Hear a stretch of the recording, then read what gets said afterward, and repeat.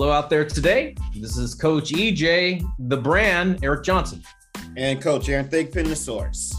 What you got for us today, EJ? What's the deal? Well, hey man, this is cool, but welcome back, everybody. Hope everybody's good. Want to say that quick shout out there to everybody. Aaron, what we got going on today is the verbiage of verbal commitment. What does that mean today in this land of opportunity during post-COVID or COVID type years? So I'm going to talk a little bit about, get us started, Aaron, a little bit about what is verbal commitment. And verbal commitment is when a university of a sport, obviously, says, hey, listen, we'd like you to further your education with us and your athletic ability with us. And we are saying to you that you are committing to us and we're committing to you at this present time. So, it's not like having a scholarship, because a scholarship means that, during your senior year, the fall of your senior year, you sign that letter of commitment, NLI. But verbal commitment is totally different. It means that you're promising. It's like a promissory note. I'm promising that you will be on my campus when you sign that NLI. That's what that means from the standpoint of a coach saying that to a player. A player saying it to the university or to the coach is, hey, yes, I like the promissory note you're sending me. I do want to commit, and I'm going to put it out there on Twitter, Instagram, everything, and let everybody know that I'm verbally committed to you and I'm hands off to all the other recruiters that might be recruiting me right now. And that's what people do. That's a verbal commitment. That's kind of like the down and dirty part of it right now. And Aaron, I tell you, that has changed so drastically in the last 18 months. Like, that was a thing 5 years ago, 4 years ago. Verbal commitments were pretty solid. They're very solid. Colleges would not renege on their promises and would be there for that player. Now, I'm going to tell you, man, it's free agency, wild, wild west out there. If a player commits to a university, I say, hey, that's good for that day or maybe that week, but things could change. If that player doesn't develop, man, things could change. That player is having a bad summer, having a bad fall, a bad high school season. Man, there are so many layers to this verbal commitment, and I'd like us to attack that today, Aaron. Yeah, it's always been kind of cloudy and murky to me. And, I've just felt until you got the scholarship offer that nothing is guaranteed. I think the verbal commitment gives you a higher probability, but it's, I guess if you use the dating analogy, it's like, okay, we're going to go out and date, but I'm still going to reserve the right to see other people, right, until we decide to get married, right. And I think with the athletes, it's more a commitment on their end than it may be on the end of the college. Right. And a lot of things can happen, especially, you've got these kids who commit at 15, do a verbal freshman at 15 years old. Yeah. And the landscape of a college program, in 4 or 5 years can change drastically. Right. Coaches move around. Some programs, get canceled.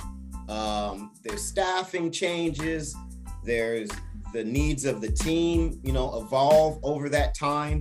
And so what might look like a fit at age 15 isn't a fit at age 18, 19. And then, they, I guess, rescind that verbal commitment. Right. And the athlete hasn't really played the field a little bit. Right. And dated other people. So now they're caught flat-footed.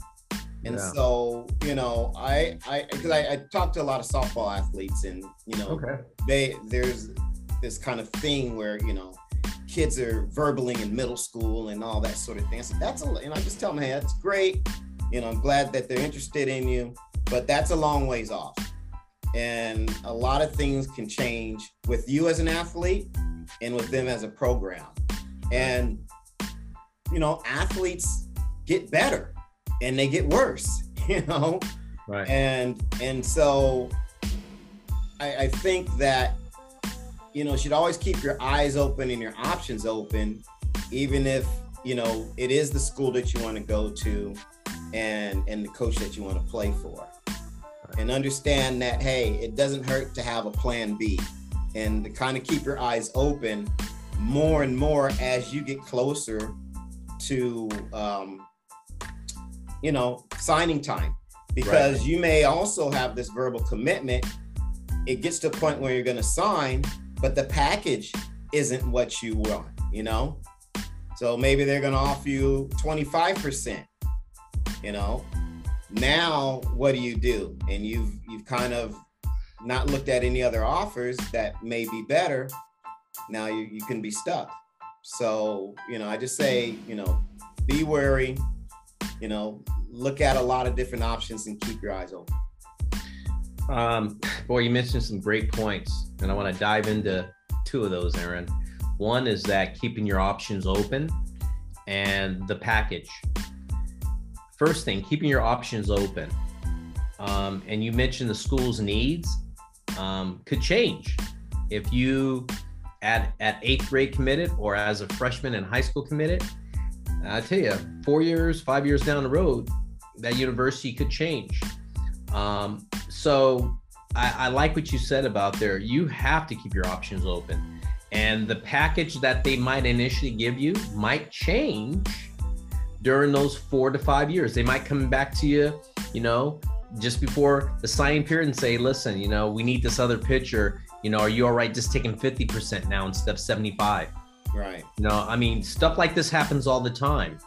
And I think it's always good to understand it's just like, that verbal commitment is a soft promise. And I say soft promise because you never know what has happened. I've seen so many athletes in the past 18 months get their verbal commitment rescinded on just based on those kind of reasonings. Mm-hmm. The second thing is why you keep your options open. Maybe you haven't developed as fast as the university has thought you would, and you thought everything was great, mm-hmm. but they all of a sudden said, it doesn't seem like this is working out. Mm-hmm. And if you put all your eggs in one basket without saying, hey, what if things change? What are my other options? Because, unwritten law is that because you said verbally doesn't mean that you can't still continue to have other people talk for you if something like that happens. It's not a written contract yet until the NLI is signed. Right. And national letter of intent. National letter of intent for all those who don't know what we're talking about. I like what you said about the options is very, very important. Another thing, Aaron, is verbal commitment in this day and age. What does that mean? Does it mean that in COVID, and I say this in the NCAA portal, things have changed now. Colleges are going more after that seasoned athlete that has had 3 years already playing Division I baseball, and maybe they're a grad student. Mm-hmm. And this school wants to get that player in there to help the coach, help their team win. That can change your verbal commitment too. There are so many layers to this about the transfer portal. There's a direct relationship between verbal commitment and the transfer portal now. There really is. It's a year-to-year contract for all these kids, whether they've signed a national letter of intent or if they're verbally to that. So I want to peel back that a little bit because this thing is deep, Aaron. So go ahead. I think families need to understand that. So go ahead. So, is it a good strategy then to, I don't know necessarily, depends on how far you are, but maybe check in, every year and kind of reaffirm what their needs are and what their resources are and how you may fit in the program. You know, again, maybe at 8th grade, you don't have to check in every year, but right. I think at least it would stand the reason that by your junior year, you should be having probably more thorough conversations with them about, you know, what their intentions are with you. Exactly. I think right during your rising junior year, during that summer, you should be having these conversations with them. And it doesn't mean you have to commit them, but you should be having a little bit more serious dialogue, and they should be watching you through the fall of your junior year. And they probably have a good idea if you're gonna fit in their program by then. If you're not a blue chip guy. Right. There's a difference. Blue chip guys, they're gonna fit in right away from the freshman year all the way to the senior year. But remember, 99% of those guys are not blue chip players. Okay, so that's like we're talking about everybody then. So they do need to check in, and be honest with you, once a year is great. But I even tell those guys before their junior year, if they have an early commitment, check in once a month, just to say, hey, coach, how you doing? Because you need to build that relationship and see if that relationship changes. See how they talk to you. See how they communicate to you. Are you seeing any kind of difference? Is the head coach talking to you? Is the recruiting guy talking to you? The associate head coach talking to you? I think that plays into it. But again, not to get off that point, Aaron, I think what you said about the junior year is it's really critical during that summer and fall. There needs to be dialogue because they're going to cross-check in April and early March. They're going to cross-check and see how your high school stats are doing. And if they have any other questions, like they're unsure, they're going to see your first 2 weeks in the summer and they're going to make a decision right then. They are. That's the latest I think they would say, hey, money-wise, we'll do this for a position player. Pitchers are different. I think pitchers are a different animal. There are not enough pitchers out there. They may wait a little bit longer rather than a position player. And I think that's something the audience out there should know, is that pitchers, there's not enough pitching ever. And they can always, you know, find money for pitchers, as I always say, or find a roster spot for pitchers if needed. So I think that's important to understand that what's that verbal commitment and what does that mean really in this day and age? Excellent. Oh, good points. I think the last point, Aaron, before we do anything else, is that I tell parents and athletes out there, what really is a verbal commitment for you guys? You know, is that something that you want to send out there to everybody and let everybody know? I mean, if I had a verbal commitment, I wouldn't publicize it, to be honest with you. I'd just say, okay, if people want to know and they want to ask me, I would do that.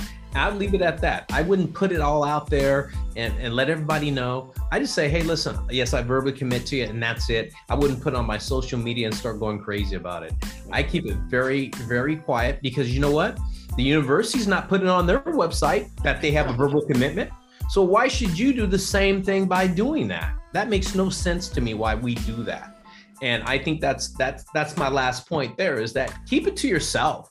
You know, you tell your family and friends, that's fine, but you don't need to put it blasted out there. And, you know, I think it hurts your opportunities to have options in the future. So they're treating you like a side chick.